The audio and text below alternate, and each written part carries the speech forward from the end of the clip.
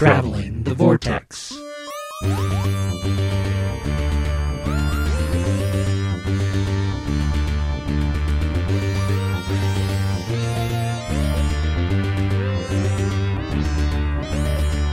We've joined the Doctor as he travels the vortex and prepare to go to move 1023.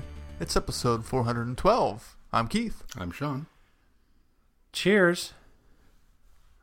The game's over. We just went to... It's over. So the podcast's over. So. No, the podcast can begin because we're out of the... Oh, we escaped. I'm Glenn then. All right, yeah, I got see? you. I thought maybe since we did the final move... The games are over. Oh, we're but now that doesn't end on the to the podcast. show. Good night, everybody. Did you guys have a good week? Yeah, pretty good. I mean, nothing special, but... Do anything fun? Just get ready for Christmas? Yeah, watched a couple more Christmas carols this week. So I knocked out Scrooged, which with the Bill Murray, the parody. Love that one. That's so fun. And then I watched another one, an animated one from 97, I think it was, that had the voice of Tim Curry as Scrooge. It had Whoopi Goldberg, not playing it funny, playing it straight, and with a British accent, as she plays the ghost of Christmas present. And Ed Asner is the voice of Marley. And it was okay.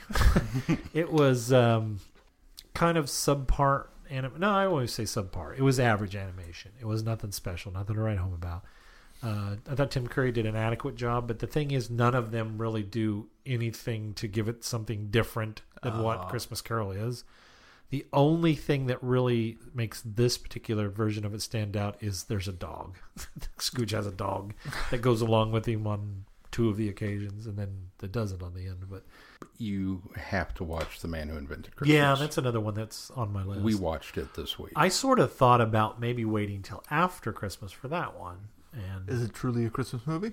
It is truly a Christmas movie, I think. It is to Dickens and A Christmas Carol what Shakespeare in Love is to Shakespeare and Romeo and Juliet. yeah, It's okay. that kind of...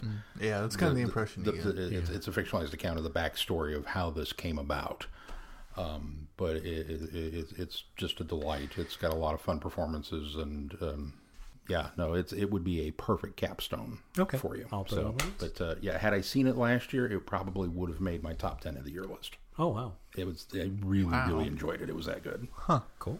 And it's on Prime, so watch it. Yeah. Yeah. Did you watch anything else this week? Something that Keith watched as well. What I watch? I heard that you watched Christmas Chronicles. A while ago. Was that a while ago? That was a couple weeks ago. Yeah, Yeah. you even talked about Oh, I it. guess you did talk about it last week. Yeah, What did you think of we watched it. Christmas That was Chronicles? so much fun. Isn't it? It's very much in the vein of the Santa Claus. There's a lot of kind of cool, newfangled prep and landing gizmos and bits and bobs about it. How he does it, the magic. And the Christmas story of it is just kind of there. Yeah. But it's Kurt Russell playing Santa, so that's really the magic of it. Those were really the two big ones that we knocked out. So Keith? We watched the ever festive Mamma Mia 2. Here I go again. It was okay. I did not like it as much as the first one, and I wasn't a big fan of the first That's what a one. lot of It's people fun. said. It seemed like it's the B side of the greatest hits. I knew the repeated songs and then Fernando were the only songs I actually knew in it, because there was, there were the staples you have to have if you're doing a Mamma Mia, and then they added Fernando, and it was okay. And it felt like Somebody said there's just not enough familiar songs. Let's do a couple repeats. yeah. Did you watch anything else? No. Once Upon a Sesame Street Christmas. Yes, you we talked did watch. about We getting did it watch last it. We week. didn't watch the Sesame Street Christmas Carol, but it's cute. It's Elmo's dad telling Elmo's story of. It's Elmo's dad. You said that lazily enough that I thought you said Elmo's dead and he's telling a Christmas story. What?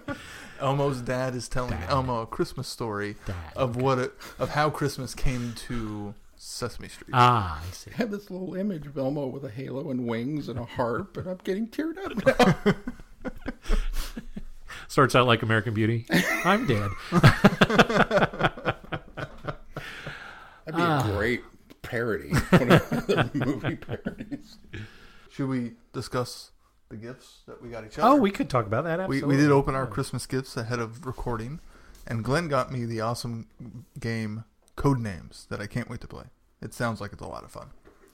Glenn got me the awesome game Choose Your Own Adventure, House of Danger, based on the book by R.A. Montgomery, which is a cooperative adventure game by Prospero Hall, which is, if you've ever read one of the old Choose Your Own Adventure books, it's apparently that, but in they were game huge form. in the late 70s and early 80s. So I can't wait to play Books were that. great. Keith got me a couple of figurines, Mickey figurines. They're a Funko line, Mickey True Original, and actually they probably are coincide with the it says they're on the the side 90th. 90 years, 90th anniversary, and one of them is the conductor Mickey from the band concert, and then the other one is, which is actually one of my favorite versions of Mickey, and the other one is the Musketeer Mickey from Three Musketeers. So those were very cool. And then Keith got me the a Die Hard Christmas illustrated holiday classic, which is a little a children. It's a children's style book. It's Children's very, style very book, clever. yeah. And we are going to read this tomorrow night with the kids. Does So it that'll say be great. yippee-ki-yay? And I would bleep this part here, but I will just be lazy and not say it. You're going to have to edit out the silence Yep. anyways. I don't know. This is Happy Trails. Oh, This is Tom's. Sean got me a gift card and a tin of popcorn. Where's the gift card to? Barnes & Noble. All right. Because when I walk out of it later, I want to know where I'm going to spend it. Hey! No! And then, a belated birthday gift of an Amazon gift card. Yeah. And then Sean got me a really, really cool print by an artist of a Dalek, and it's it's one of those cool, almost, I think it's pen and watercolor. Probably that's watercolor. Yeah, looks like on a watercolor. watercolor base, and it's very, very cool, very sweet. So Merry Christmas, guys! Merry Christmas. All right, should we move on to news now? Well, let's move on to All right. news. It's kind of a slow news week as we wait for Resolution to air, but Big Finish never fails to come through with some news. They have announced that Torchwood's Captain John Hart is returning to his role in a box set called The Sins of Captain John. Sounds interesting. So it's a whole box set just about Captain John. It looks like it's on the heels and written by the guy who did The Death of Captain Jack. Kind of a companion piece. Yeah. Do you think Big Finish sits around and the weeks that they don't have something releasing are the weeks that they decide that they need to talk about something releasing? Because it sure seems like we get a lot of Big Finish news. Yeah. And so this is also, of course, him coming back to Big Finish because he did have a role in The Death of Captain Jack, the box set. So he's back with his own box set now. Everyone gets a box set. You get a box set, And you get a box set, and you get a box set. Very cool. Yeah. What else? We have some We news. have some news. Sean, you want to take this? No. We are starting in collaboration with Sci-Fi For Me, a video podcast called TARDIS Sauce. It will debut on their YouTube channel January 9th, something along those lines. 10th, isn't it? Maybe it is 9th or 10th. I don't know. We have the press release here. We can just look I at it. should pull up the press release, shouldn't I? It's And it news will- to me. It will Mine air sounds bi-weekly. right. Yeah. So every other week, starting Yes. in January, and we'll actually have some really cool topics to talk about. It'll be we look at it as kind of an extension of this show. It's something Yeah. that we kind of do here, but it'll be a video. You'll be able to find it on YouTube and Twitch, and then if things work out right, we might have some local television coverage as well. So Wednesdays at 7 p.m. is when I it's knew it was supposed to drop. Wednesdays. That's why I was thinking this night sounded strange, because isn't Sunday the 7th? For those of you Wednesday the 9th.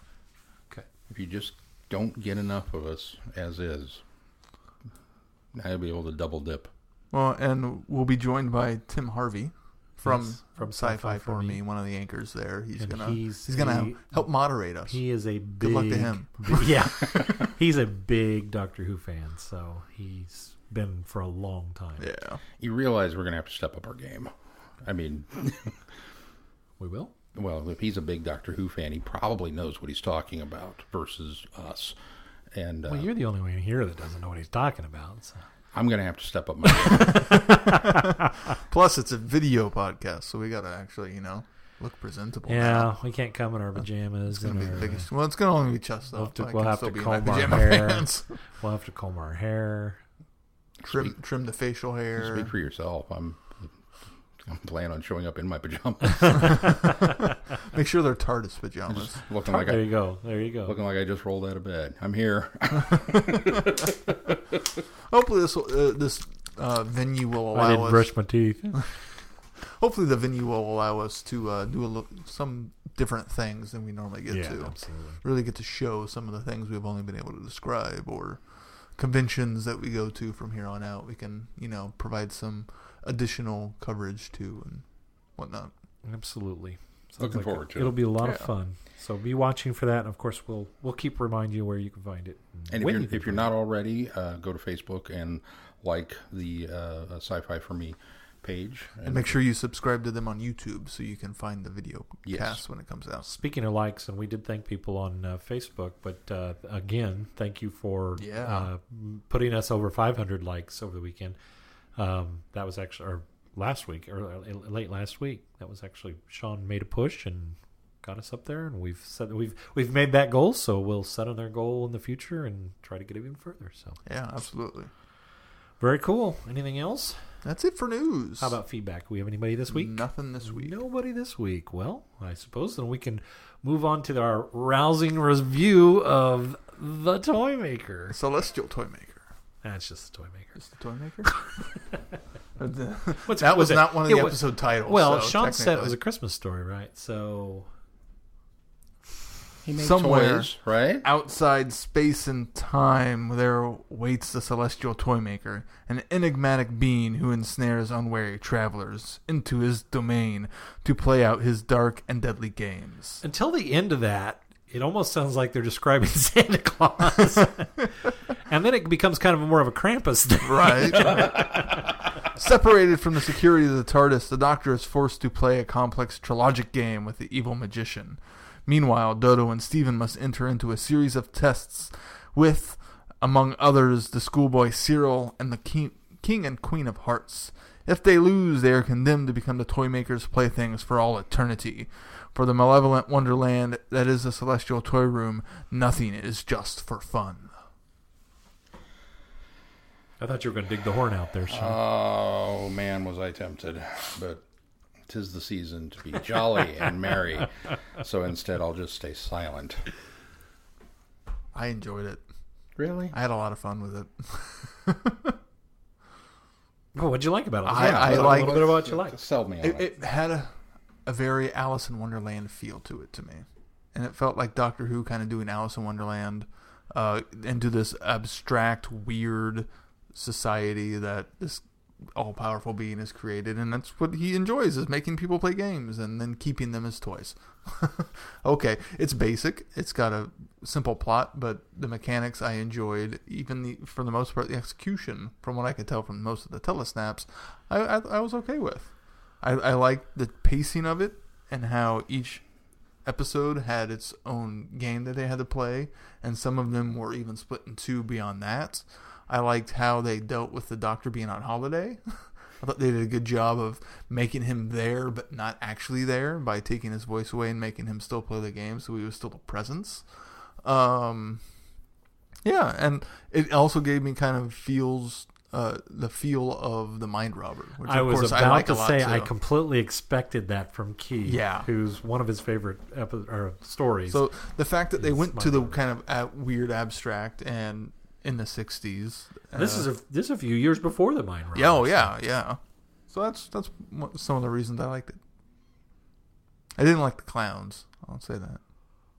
Well, Glenn, what did you think? I'm real middle of the road on this one. I don't think this is certainly not one of my favorite stories, but for all the things that Keith said are things that I like. I appreciated that in the 1960s, probably around 62, 63, 64, 64, 65, this is what they did. And I appreciate the fact that they did choose some abstract ideas to do on television, on Doctor Who It at this feels time. very bold. Yeah.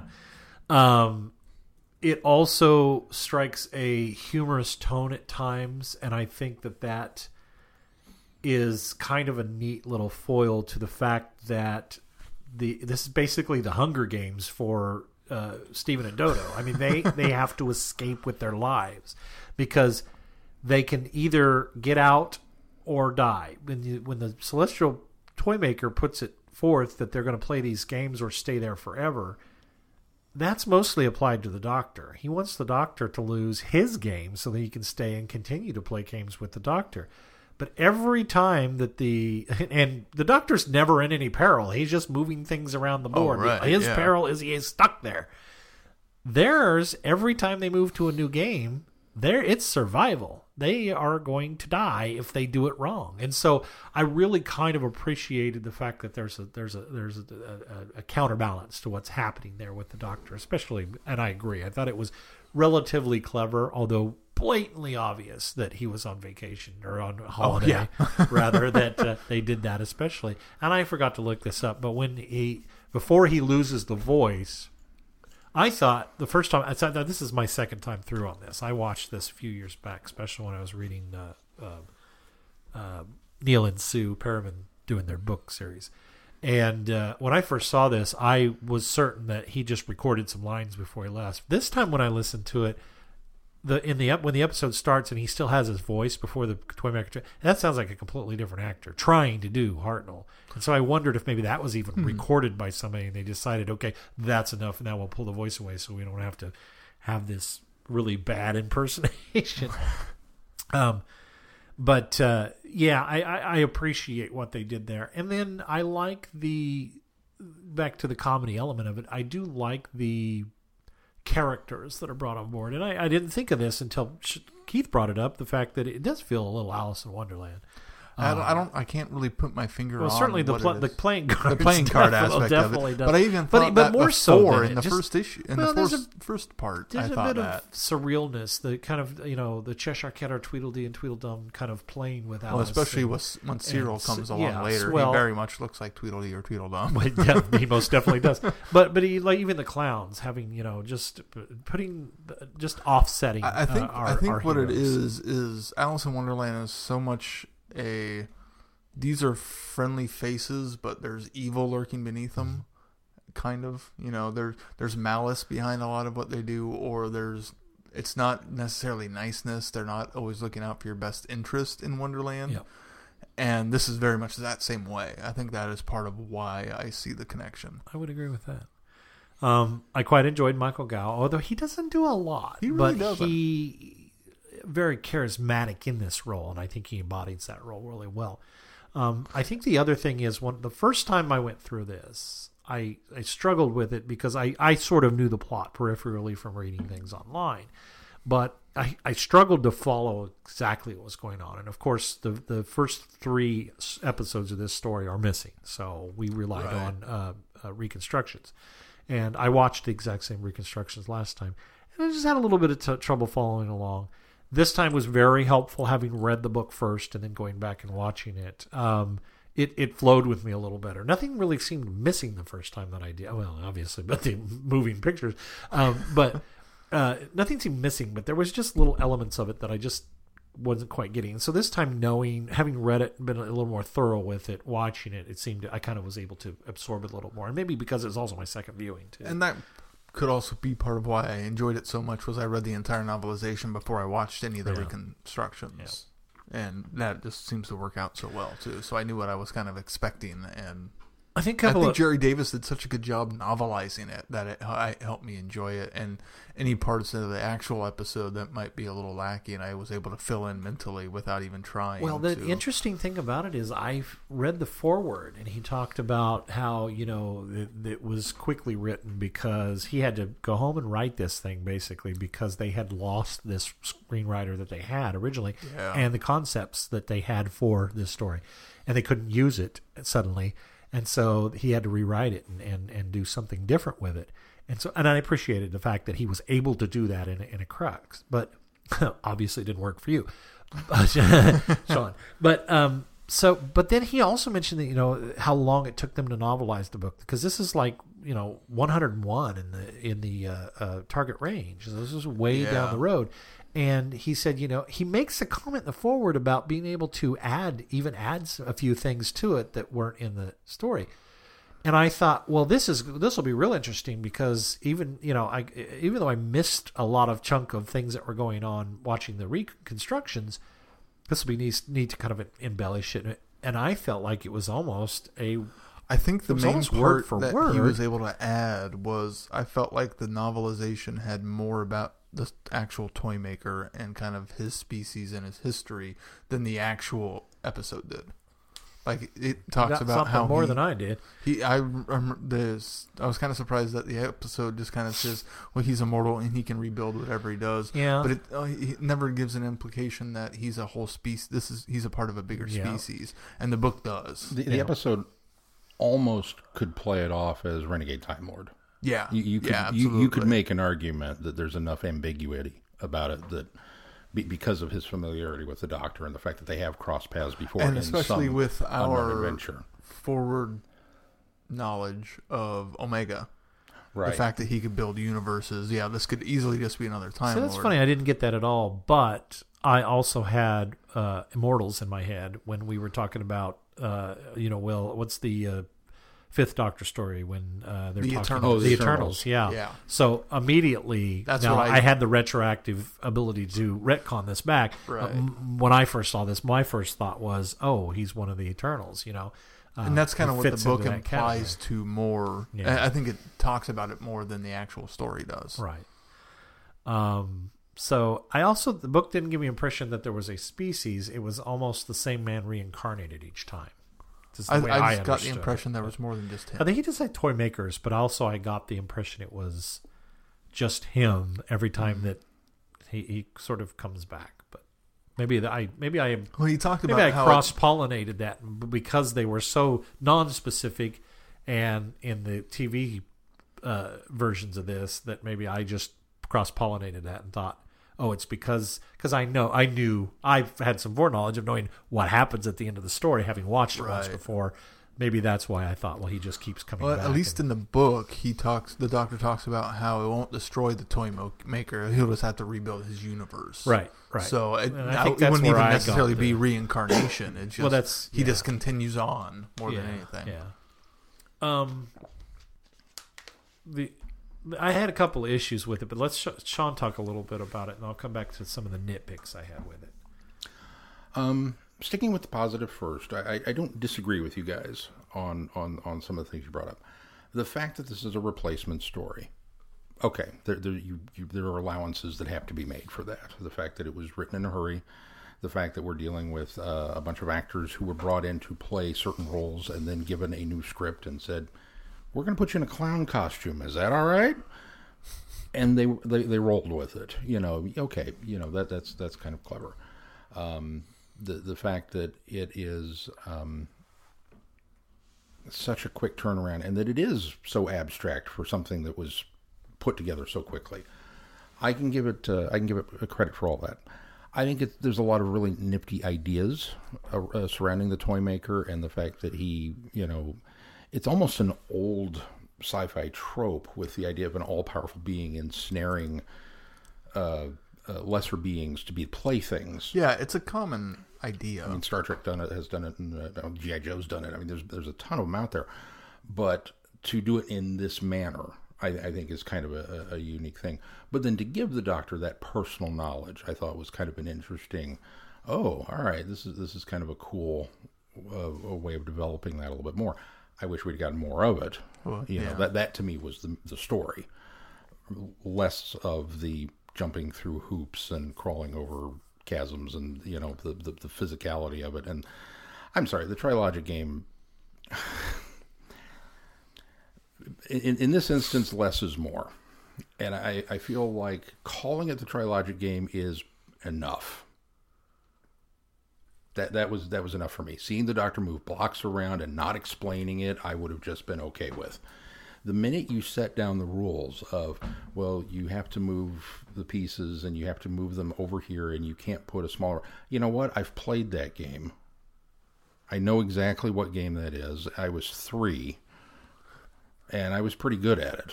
I don't feel like this is not a big test of the Doctor's, It's like the two guys in the two, one of these buttons will lead to certain death, and one of these buttons will, and you get the one question that they tell the truth, and it's that puzzle. It's like we've all seen Labyrinth at this point. We know how to get out of this one. That's not even originally from Labyrinth. Yeah, right, but you know what I mean. It's you're pulling upon such old school stuff that it was kind of like, oh, you're gonna test the Doctor's mind with this, quote unquote logic game that is so. I mean, that's like when she's at chess. Why don't you play chess with him? I just felt like that kind of robbed all of the.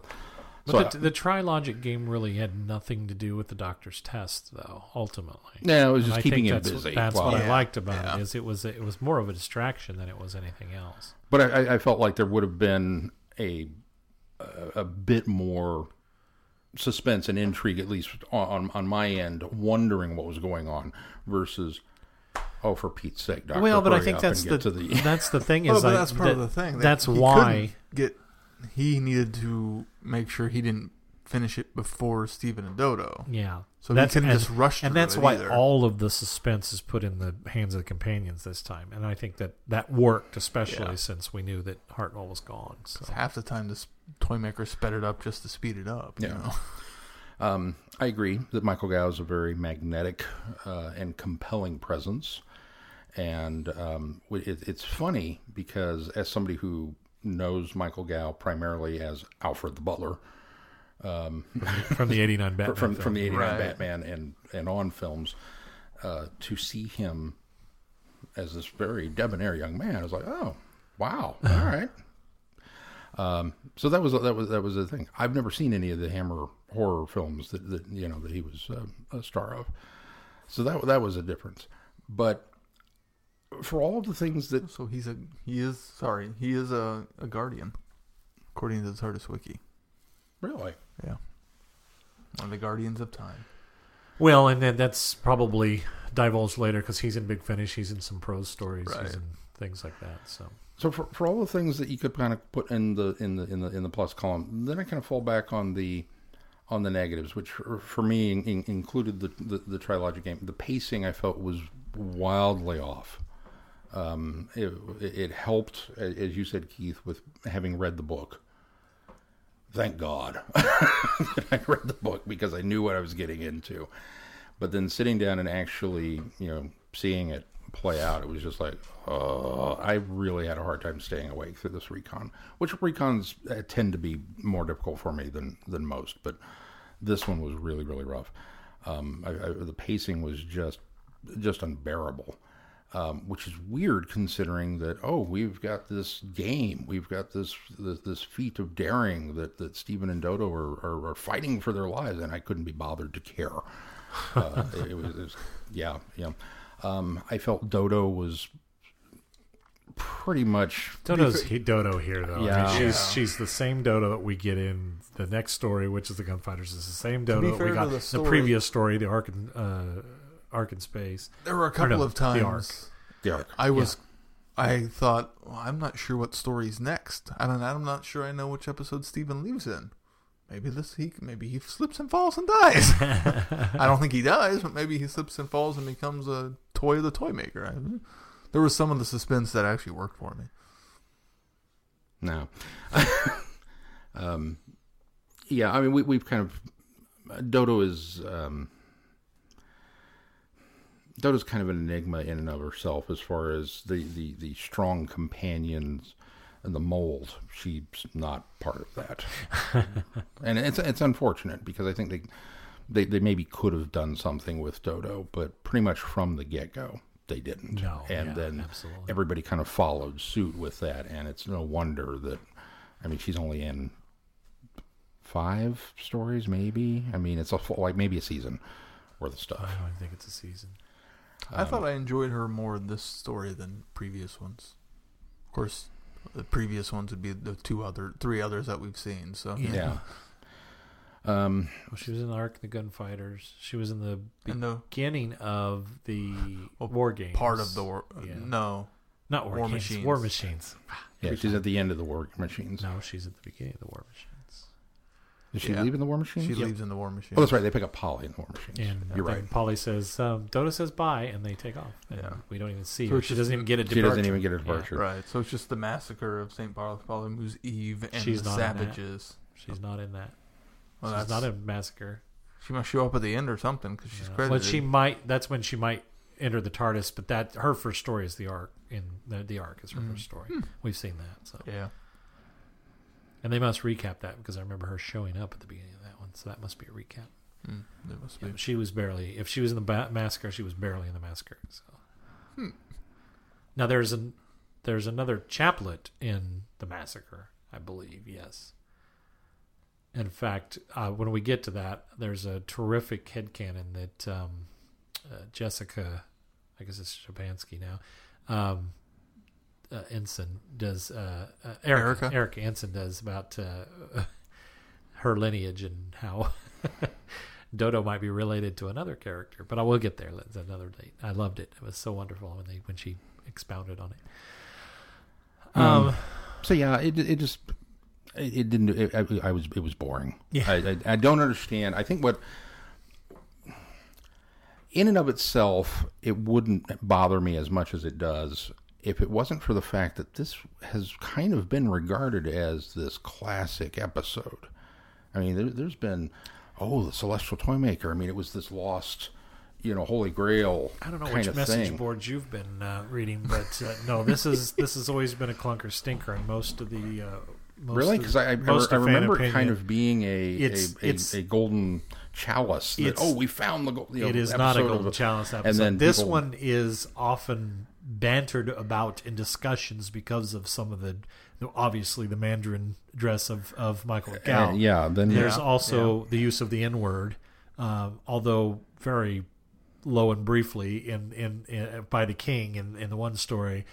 There are a lot of little things that this is poked fun of or brought down as this is not a good story because of these things. Those were the things that it went from being I don't understand why people regarded this as a classic episode to meh. Factoring those things in, it went from meh to no, I really don't like this episode. And the Mandarin dress, I don't, I like to dress comfy when I'm at home. I shuffle around without my shoes on, and okay, I'm not the dude's wearing a kimono or whatever. I don't have a problem with that. Not a big deal. The other then thing all you of a have sudden to you start to listen when you get to the last episode and you hear his speech patterns and how he's delivering the lines. I didn't feel like he was. I never felt that he was putting an ethnic spin on it. And the other thing that I don't feel that they did is they didn't put him in yellow face, for lack of a better term. Right. He's not exuding the character of a Asian or Chinaman at any time for me. I mean, it's not Talon's bad. Which was quite shocking not. the first time that I watched it, because I had heard so much about people critiquing this story because of the fact that he's the Mandarin. He's in a Mandarin dress, and I kept thinking, oh, okay, here we go. Here goes the deep, dark, racist Doctor Who of the past. And then watching it, I kind of thought, okay, well, maybe I see some grievances, but I don't see the detriments to it that people are really maybe forcing upon it. So I give them that. The use of the N-word, that was, while part of a nursery rhyme. You guys did catch it, right? I didn't, actually. So it's when he's choosing chairs, and he does the old rhyme. Oh. And we've changed it to catch a tiger by its toe. He actually uses the N-word, and it's very brief, and he's just doing it kind of under his breath. And if you blink your ears once, you may not hear it.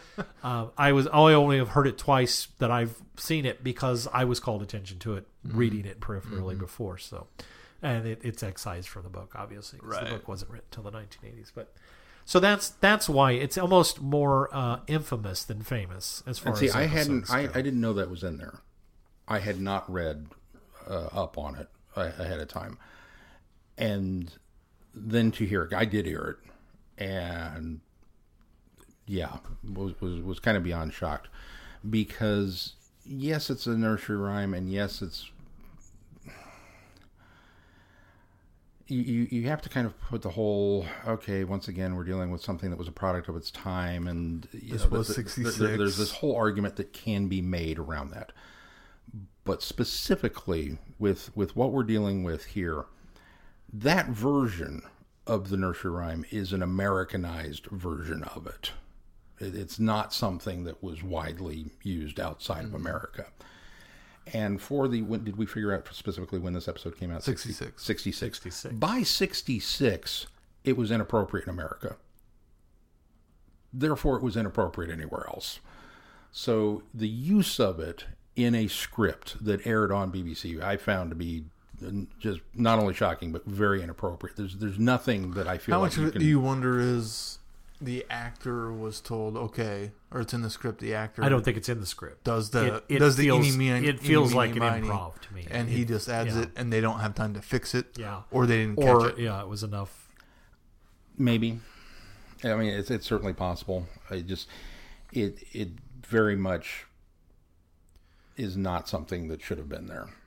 And if they didn't catch it, it snuck through, then I guess, there's nothing you can do about it. But, yeah, it pulled me right out of the proceedings at that point, and everything kind of ground to a halt. And it was very much did I just hear that? Because it's just, yeah. And, I know we've had some things specifically with Hartnell before that we've kind of had to try and make allowances for, justify, and things like that. And like this one, I couldn't do this one. I always think of that era when those things happen. It's explanation, but not excuse. It's not excuse. Yeah. So you have to put it in that perspective that, here's the explanation for why it was, but it's never excused that it was, in my opinion. It's never okay. How did you guys sit down to watch the recons? Did you try to watch them all at once? I didn't sit down. I laid on the couch with my laptop on my stomach and watched them straight through. All four of them? Both times, actually, yeah. Sean? I did mine straight through, but with See, several breaks. I wonder if that's why I didn't struggle as much with the recons, was I split them up between several days. Probably, and that's probably a way that I probably need to start tackling them, is after I've digested the book, do one episode, and then step away from it, and then come back and do one more, just because doing them in that fashion, I have to get it. I have to get it through my head that, I know this is the way the show was released, but I've always watched it in story mode. I've always consumed it in omnibus format, if you will. So it's just something that I have to, reevaluate how I do it. I think touching on one of the issues that I had with it is, and especially this time reading the book, it didn't happen when I watched it the first time, is something in the book it almost implies as though these people were once humans. Yeah. And they're trapped here. Yep. And that almost was unsettling to me, that even though Stephen's convinced that they're not, they're just products of the Toy Keeper's mind. And Dodo is she's much more sympathetic because she sees the human nature of what's happening with them. They make mistakes. They do, they do some silly things. They have a bit of a free will to them. The book really it implied enough for me that they weren't just concoctions of the toy maker's mind, that maybe they had come there and been trapped, and the only way that they can get out is by winning the game. Well, and it almost makes the playing card almost says something similar to that too. Yeah, it almost makes it to the point where I feel torn to the fact that, well, our companions are so glad to get out of there.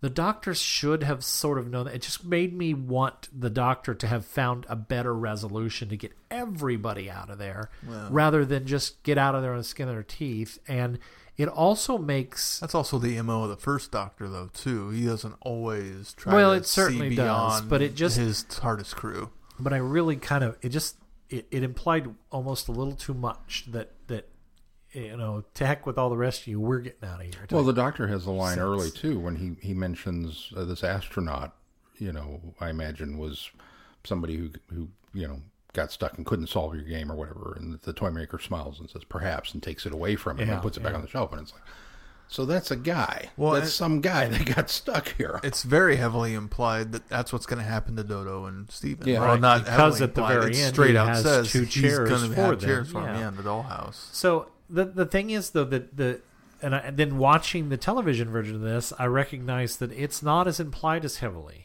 There is still some of those mentions that Yeah, you pick just up a- on, but it's just not implied as heavily. And in fact, you're almost convinced by Stephen that he's right, that these are just concoctions of his mind. So it's just, that was one of the things that I had a bit of an issue with. My other problem with this, and this goes back to your wanting more of the backstory of their first meeting, is the doctor shows up. It's familiar trappings. It's familiar setting. He says there's all something very familiar with this. Implies to me that the doctor has entered the toy maker's world. That would have been the only way he'd have encountered him, right? Yeah. How'd he get out the first time without destroying the world? Yeah, it's a good That's question. what I want to Well, know. the toy maker says when they initially sit down, he says, you left so quickly last time. We didn't get a chance to... So they didn't initiate a game, and that's So why I'm he got assuming he away. didn't get out of the TARDIS last time. But suddenly the toy maker was smart enough to keep the Figured out- TARDIS there. figured this out a way time. to trick him to okay. stay. All right. Well, and the reason I bring that up is because, and I have forgotten how this works. I do a little bit. The Eighth Doctor encounters him later in a series of comics called Endgame, which is actually very terrific. I really enjoy it. And I won't spoil anything for you but there are a few other encounters that I have read and familiar with where the Doctor was able to escape without having to go all the way through a game or something. So that was one of the things that kind of in the back of my mind, I thought this is a bit inconsistent if it's not explained, but you're right. He does tell him that you did leave too soon last time. So One thing that I found a little frustrating was actually Steven. I know one of his traits, especially since after watching Dalek's Master Plan, is his bullheadedness and his just wanting to run forward, and but throughout some of this he just felt so aggressive and so angry that I didn't enjoy him as much as a character. I think that Dodo's character contrasts him well enough, though, that to me it strikes a balance in the character. It does. Because she does, And I think that's part of why I does have probably some enjoyed sympathy. Dodo a little bit more, because she does have some compassion and takes some different tactics. Yeah. And all through that, she's very much, well, we have to play fair. We have to play fair. We have to play fair. Almost to her detriment, in my opinion. But Yeah, that was just one of my complaints of it, was he was almost too aggressive. I kind of go back and forth with Stephen. There are times where I appreciate the almost simplistic nature of his bullheadedness and his straightforwardness and that man of action style of getting things done.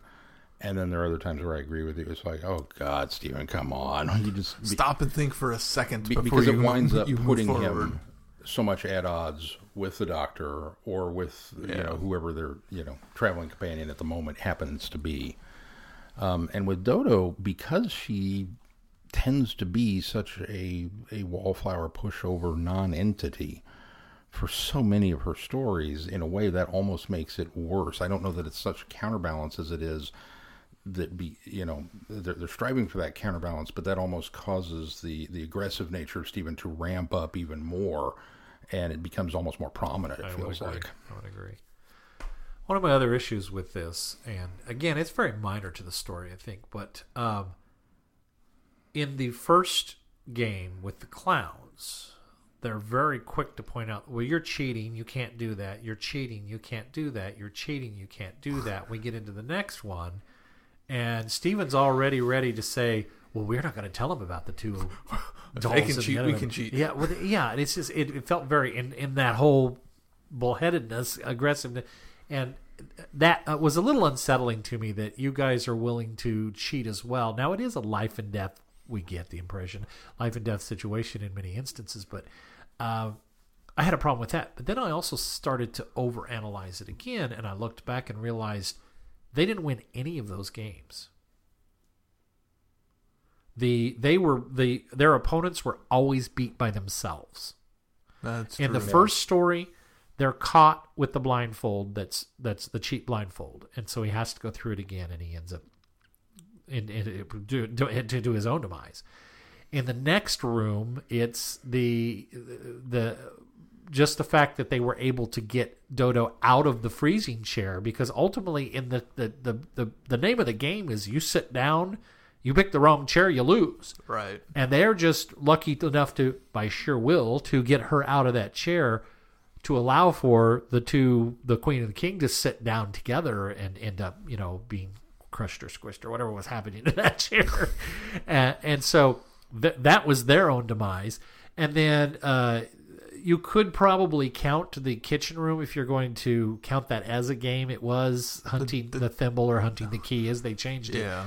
And then the only dancing. reason they figure out about the pie is because Mrs. What's-Her-Name almost telegraphs it, and that's when Dodo catches on and goes, "Oh, it's in the pie. We haven't checked there." It's because she's very defensive about that pie. Don't get near that pie. That game isn't so much against the other people. It's more of a on your own. There's no you are your only winner. It There's certainly no is, way. and nobody else was looking no for actual that key competition. for themselves. Right. But in that situation, it's even still they gave it to Dodo, and then the key, and then in that last one, Cyril ends up setting himself up for failure and ends up dying. So nowhere did they, on their own laurels or own merit, win any of those games, and that I thought.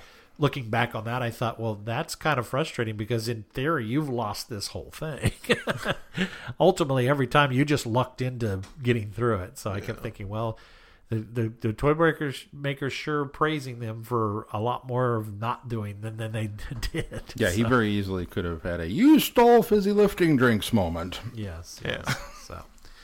But again, those were minor enough things that on my third iteration of this story, once watching it through, once reading it, and then watching it again, I'm starting to pick up on those things. So I'm getting a little more critical of it. But overall, again, it's a middle of the road story. It's interesting that we land on that. You liked it. I was kind of it's okay, and you didn't particularly like it. I didn't particularly that like it. rarely happens in our situation. It's true. never very balanced like that. And to be fair, also, some of my enjoyment of it is how much just I enjoy the 60s Doctor Who at this point. There's just something about it, even with Hartnell's era, that I don't know if I can just put myself in such a kid mindset while watching it that I just don't have any issues with it or don't find them boring or how I'm starting to split them up of how I view them. But I'm really enjoying the 60s era now. Yeah, wait till we do the massacre. See, that's And I thought I'd feel that way with Dalek's Master Plan because it is so long. I thought I would be frustrated and kind of bored by it, but I still enjoyed it. So, that's actually. But we forced you to break that one up. well, that's true. But I still would have. I still could have not broken up what we did in chunks, anyways, and I still broke that up as I did it.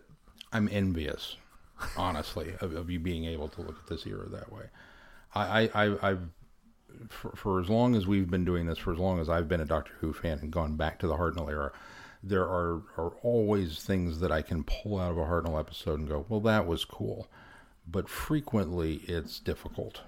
There are very, very few Hartnell episodes that I watch just because I enjoy them. Mm. There are many, many more of them that I watch because it's homework, or it's something that, well, I need to watch it because I'm trying to work my way through the series or see all of them or whatnot, and then go, I got to watch a Hartnell.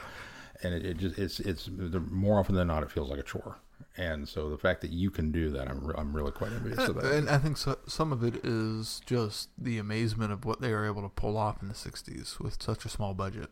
Even though at this point their budget was probably fairly large in comparison to other shows or what it was previously. I loved the dollhouse set. I thought that the was dollhouse set was really great. neat. I even liked the kitchen was even good for as simple but also as eloquent as it was. Yeah, I really liked all the sets. The first one, the Snakes and Ladders, was the only one I felt a little disappointed by, based off my imagination. But everything else lived up to what I imagined. A bit more kids' obstacle course. Yeah. And if even they hadn't have used the word Snakes and Ladders, I would have I probably would have imagined something more like what we actually showed, but because the book described it like a live-action Snakes and Ladders game, it was completely not what I imagined. Right. Well, and then the other thing I think that is unfortunate is when they get to the last room. I had forgotten what the room looked like. I remember they had to jump from tile to tile in a board game. But when it described the pinball machine room looking like a pinball machine, I thought, oh, I don't remember what that looked like. I'll really pay attention this time and see what it looks like. And it's just a dark room with It's a just hole and arrows on the floor. Right. And I was like, okay, well, obviously, Like a normal Jerry board. sort of embellished that for the book a bit. This is what we wanted. This is what we got. As written, there was some neon and there was some flashing lights and a big bell, and we actually built a bumper, and then we went to the prop department. And they said, no, you don't get any of that. You get an error on the floor. We went, oh, okay. Here's an interesting thing about this: is the first time I watched, no big deal. Then when I read it, I was like, well, why isn't this robot in it? That would have been cool to be able to see the robot with the display in its chest. Oh, and it is. it's showing.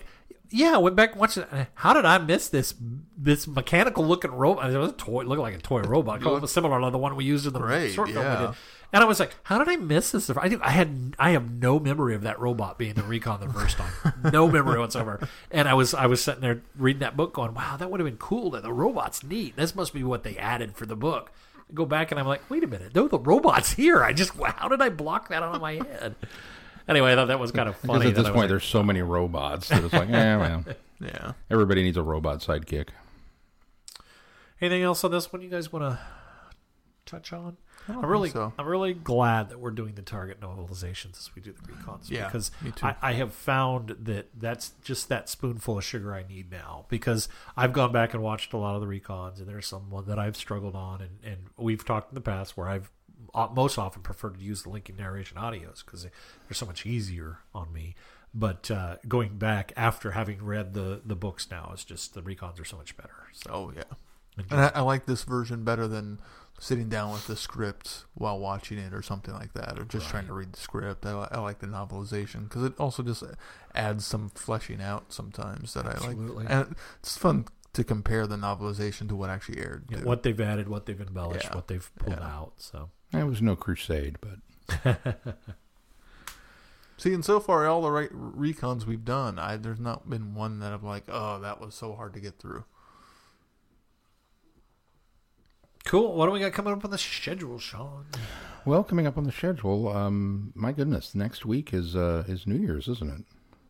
It sure is. Well, that means we're going to have a whole show that is around our New Year's New Who. What did you say? Would you say the name of it was? Resolution of the no just That comes out Tuesday of next week, right? Yes. yes. On the 1st. So be aware Is that a New this Year's episode, Day. the next week's episode, probably will be late to the feeds. So. Yes. Yeah. Consequently, because Consequently, yes. our subject material doesn't drop until Tuesday. So. Right. And that also means it will likely be a shorter turnaround between next episode and the episode after that. Right. And then the following week will be, as discussed, which I did not update the schedule, shame on me, but as discussed last week, we are changing and flipping those two dates. Will be our look at the 2 Seventh Doctor stories. We'll be doing the Titan Comics, is it Operation Volcano? Yes. And then the Big Finish 109-ish, somewhere in there. 109-ish. 109-ish. Good old 109-ish. Just look it up. It's one of those. And so we'll be doing that with it. Very good. All right. Well, is there anything else you guys want to add before we close this show out? I don't think so. All right. Well, if that's going to do it for this time, until next time, I'm Glenn. I'm Sean. I'm Keith. Cheers. Good night, everybody. Be seeing you. Thanks for listening. Merry Christmas. You have been listening to Traveling the Vortex. Doctor Who and all of its associated programs are owned and trademarked by the BBC. No infringement is intended or implied.